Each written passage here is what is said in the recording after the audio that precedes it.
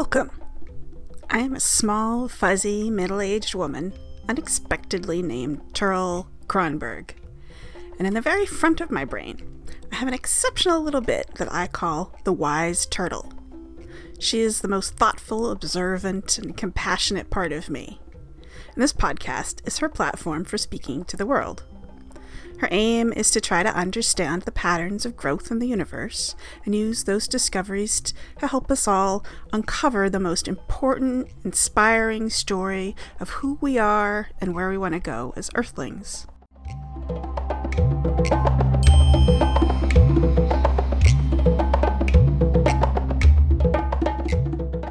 I hope that you enjoy her musings.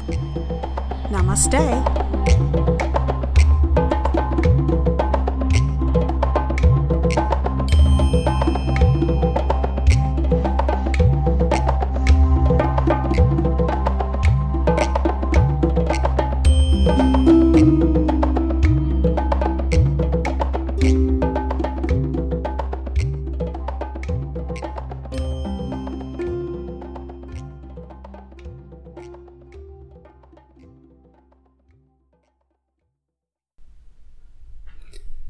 Eventually, in life, whether you start out this way or it takes a long time to get there, you are going to need to take a stand, to make a statement, to have something to say about something.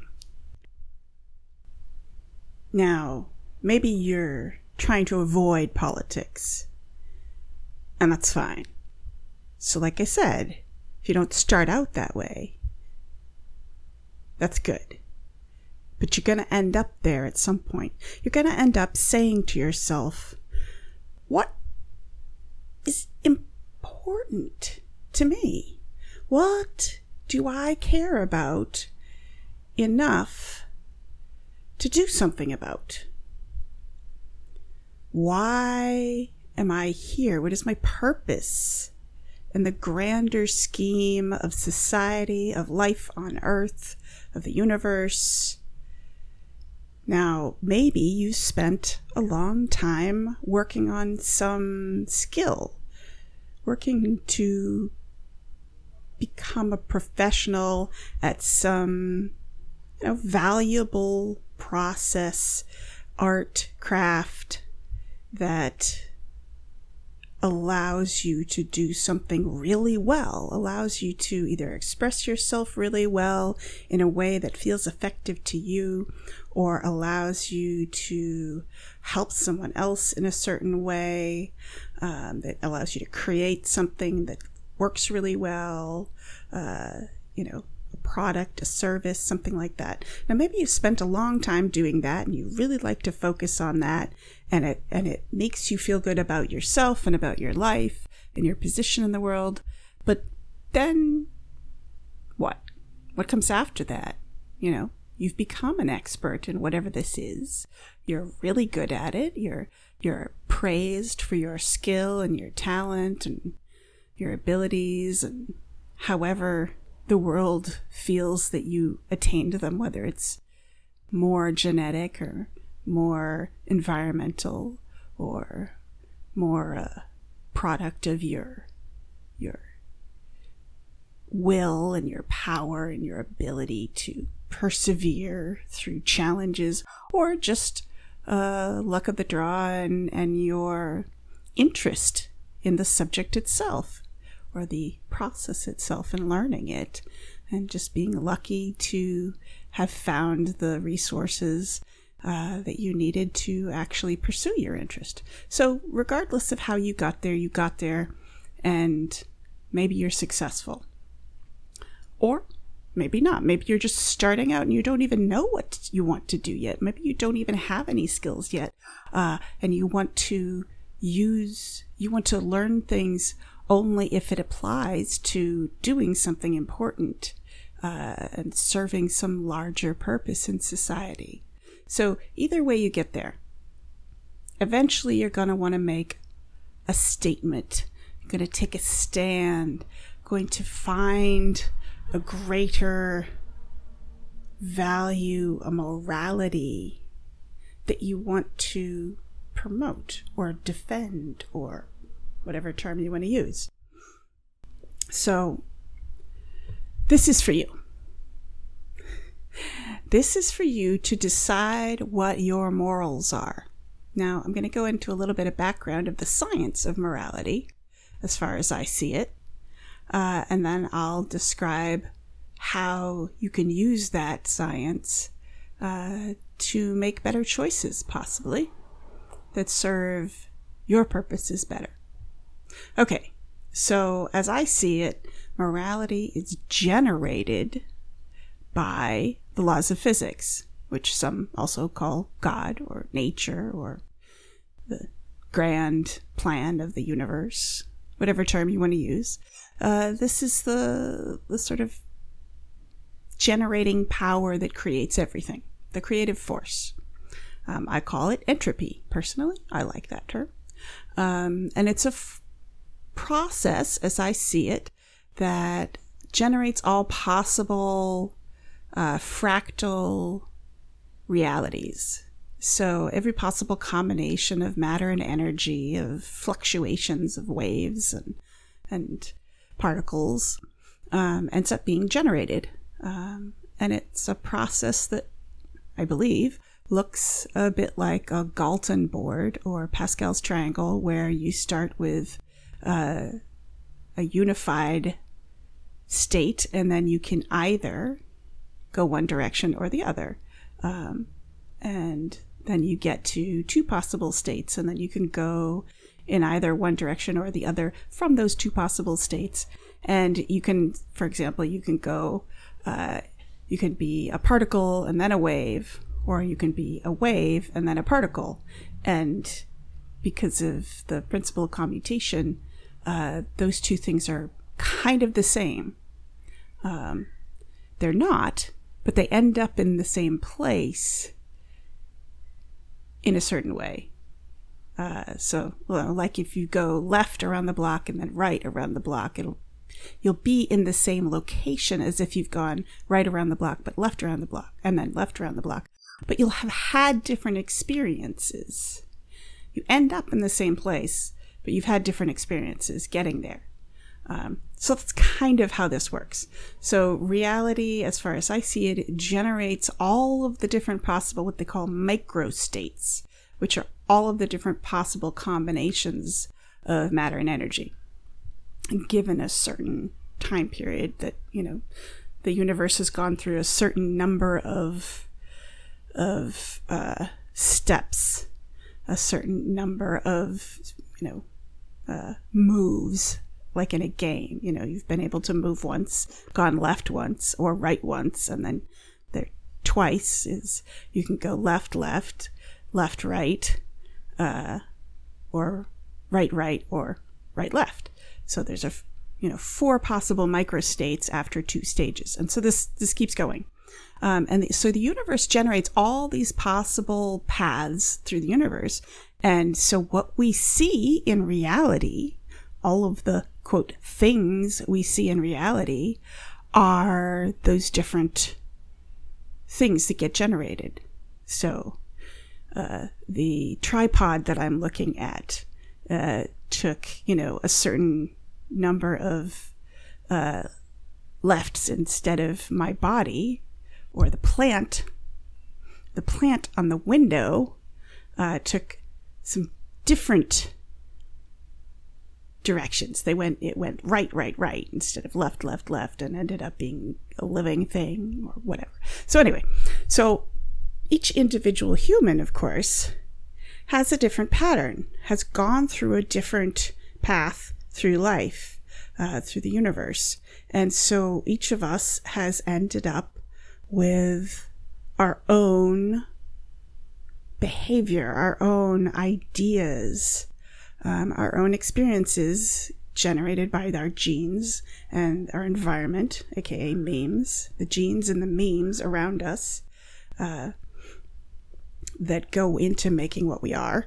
And because the universe generates all possible things on average, overall,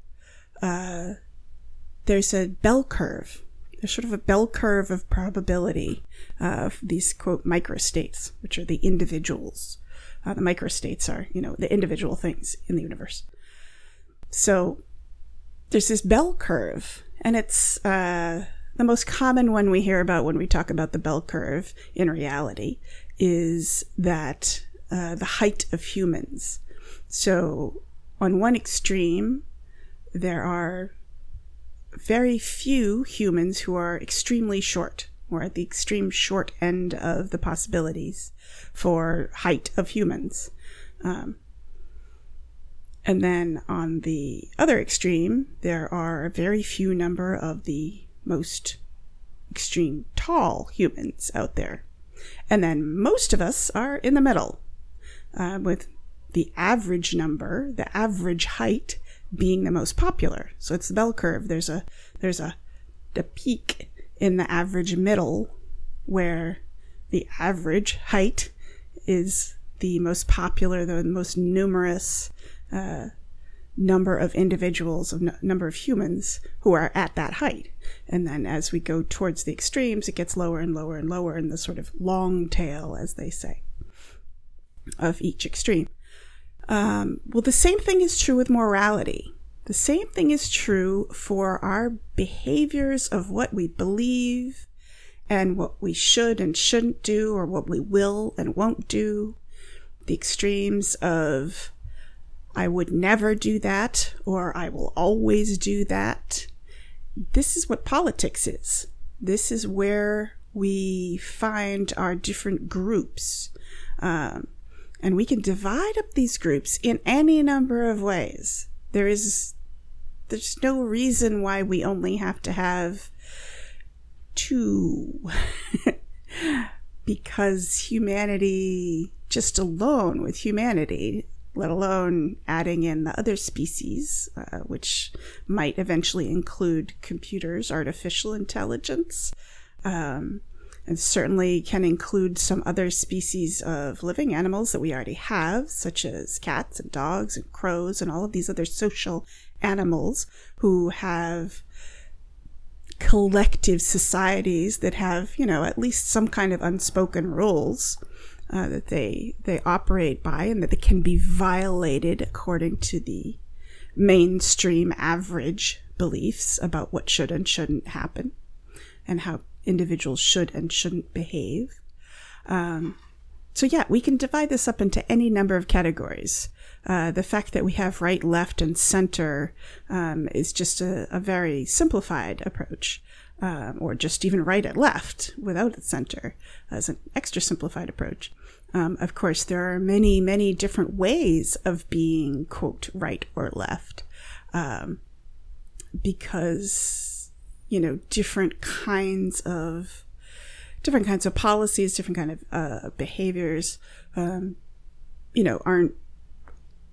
don't fit into the very simple categories that we typically see in right and left. But what I do see is that each of the different kinds of belief systems does fall into two different categories.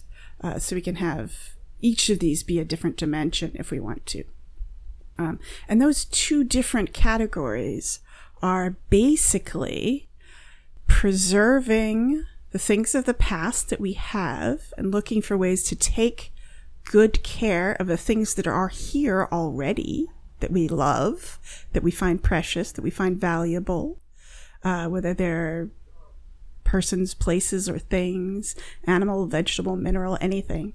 There's the tendency to want to preserve those and take good care of them.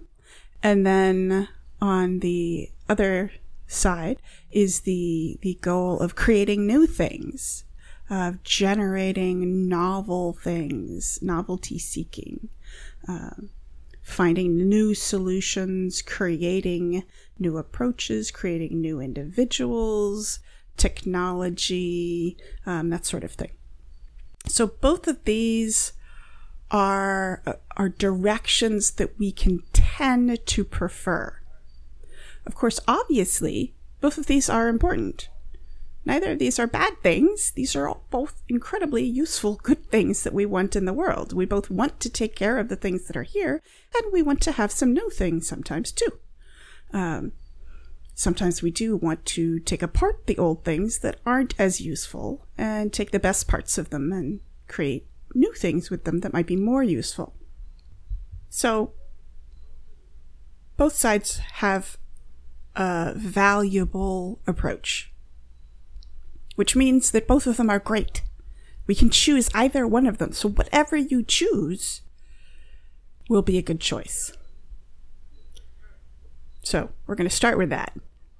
Then we're going to say that within this larger spectrum of options, because like I said, everything is not just left or right, or, preserving the past or creating a new future. But there's a complex mess of stuff in between that each individual situation, each individual setting with different kinds of individuals and different temporary goals and, resources available will require a different approach, to be the most effective. And because we're complex beings, we're going to, choose different things in different situations. We're going to see different solutions. So since both are good, that's great that we know that either choice that we make, either direction that we aim, whether it's taking care of the things that are here or creating new things, we're good. It's all good. Not perfect. Nothing is perfect because, as I said, things are complex. So how we end up choosing, if we're going by this whole laws of physics, randomness, bell curve kind of approach of understanding that the universe generates all possible patterns, all possible directions that it goes over time and space, somewhere, somewhen, that means that your choice is random. Where you draw the line between, yes, I'm going to do this, and no, I'm not going to do this, or yes, this is a good decision, and no, this is not a good decision. Your morality, your politics is random. Probably. And that means that you're probably going to be in the middle, the average middle of things, where you draw the line that, sometimes you will do things and sometimes you won't do them. The same thing. Because sometimes it'll feel appropriate and sometimes it won't. Sometimes it'll serve your goals and sometimes it won't. Sometimes you will want to preserve what you have, the things that are valuable, and sometimes you will say, it's okay if I lose that or if we break that or whatever. We're going to try something new. We're going to, make a new friend and let that old one go. Or we're going to try a new recipe and stop making the old one, or just not have it today. So you're probably going to be in the middle. Politically, when it comes to making decisions and policies, you are most likely going to say, sometimes this is okay and sometimes this is not okay. Right? And that's just the center. That's the mainstream center of all of life when it comes to making decisions about what we do and what we don't do, our behaviors, our morality, our politics. Pretty much everyone is in the center. But we talk about politics in these extreme ways, saying that, calling people in a certain category of extremes. And there are extremes. Obviously, there are some extremes of individuals who almost always choose to do something. And there are extremes of almost always choosing not to do something. There are almost always individuals who are very conservative and are very protective of what they love and they will almost always choose to protect those things, those persons, places, or things. And will, go to almost any lengths to do so. And there are a few on the other extreme end of always choosing to let go of the old things or even let them be destroyed and create new things. They almost always choose the novelty-seeking approach of finding a new solution, creating something new, looking for the new whatever in any situation. But most everyone is in the middle. Most everyone says, sometimes we're going to protect what we have and preserve the good things we have, and then sometimes we're going to look for new things. So, you're probably average. You're probably politically standing up for the middle ground of being able to make a choice of when you protect things that you have and when you want to try new things. So that's probably your politics right there. But I'm going to give you a little tip, which is that if entropy is what I'm saying it is, and it's this random process of always generating new of all of the possible microstates that could happen, all the possible individual things that can be generated do get generated. If that's true, somewhere, somewhen in the universe, not all at once, obviously. But if this is true, then there's a funny little mathematical thing that happens, which is that we start off at the beginning with the most conservative stuff, with most of the universe being on the preserving the past, preserving what exists, because that was what existed back then. It's kind of hard for me to describe.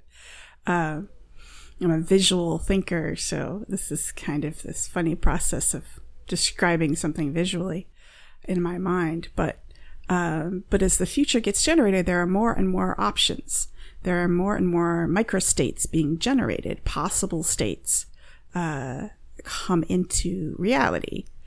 So, millions of years ago, there were only planets and stars and maybe some asteroids and gas clouds. But now there is life. Now there are trees and cherry bushes, cherry plants, and worms, and humans, and cats, and dogs, and porcupines, and all of these different weird combinations of matter and energy. And technology, and computers, and calculators, and watches, headphones, and microphones, and all of these just wildly different things. So, part of this process is this generation of novel things. I heard that term, novel. That means that the extreme approach of always seeking something novel slowly becomes the norm, becomes the average. So if like 99 times out of 100, I choose the novel thing, I choose the new option, I choose to go explore some new place or create some new approach to something. Eventually, over time, that becomes the norm. And then the more extreme becomes the new norm, and the more extreme would be 999 out of 1,000 times we choose the new thing, the new approach. That's because the middle part, the middling part, which is the average, has more options in it, which are novel things. Like I said, the novelty. So Now, my math may be wrong on this, so don't totally take this literally here. But basically, the idea is the universe is kind of fractal, that every time we generate new options, it creates more of this diverse stuff in the middle, these more like average stuff, which is more of this and more of that. So it's more complex, which is novel, right? The more complex things, the more messy, random, weird, interesting things in the middle are the novel things. So novelty tends to become the most popular thing, novelty seeking, except that it's the old novelty seeking that becomes the new norm. So, for example, rock and roll or drug taking. It was kind of an extreme thing in the past. You know, it was done rarely. Well, initially it started out as no one was taking any drugs, external drugs, and no one was playing rock and roll. And then a few people started doing it, not at the same time. These are two different time periods, obviously. But then more people started doing either of these things, either taking drugs or doing rock and roll, sometimes at the same time. But humans have been taking drugs for a lot longer than they've been playing rock and roll. So, just examples. So, the more individuals did it, the more other individuals saw it and said, sometimes I want to do this. Sometimes I don't. Sometimes I want to listen to rock and roll, and sometimes I don't. And now maybe I listen to rock and roll or created rock and roll music, once a year, for example. And then other times a year I did something else. But then as time went on, I might do it more often, and more people might do it more often. The same with taking drugs. I mean, nowadays, we don't even consider taking coffee as being taking a drug. It is so normative. It is so normal that I don't necessarily say most humans, but a whole lot of humans take drugs multiple times a day. And that's just counting coffee. And then we're going to think of chocolate is also a drug. Aspirin is also a drug. What else? Well, yeah, you know what I'm talking about. There are a whole lot of things that are so normalized that we don't even think of them as being a sort of psychoactive drug, but they are. Aspirin's not quite as psychoactive, but it is a drug. It's more a physioactive drug. So, on average, the more extreme things become more normative. They become, average. Listening to rock and roll is very average. It is very mainstream now. Making music that is rock and roll is very average. So it doesn't seem like it's an extreme thing, but in the past it was an extreme thing to do. So here's the tip about if you want your politics, if you want your morality to be as future positive, as to become more normal in the future. So basically your camp wins. This is a competitive terminology of you want to be on the righteous side of morality, if that's your goal, which maybe it is and maybe it isn't. Then you would want to choose the thing that is more extreme on the positive diversity, novelty seeking side, as opposed to preserving things in the past. Now again, you're probably average, and you're probably going to sometimes select the things in the past and sometimes select novel things. So, I wouldn't worry about it. But if you do have a choice and you're not sure which direction to go,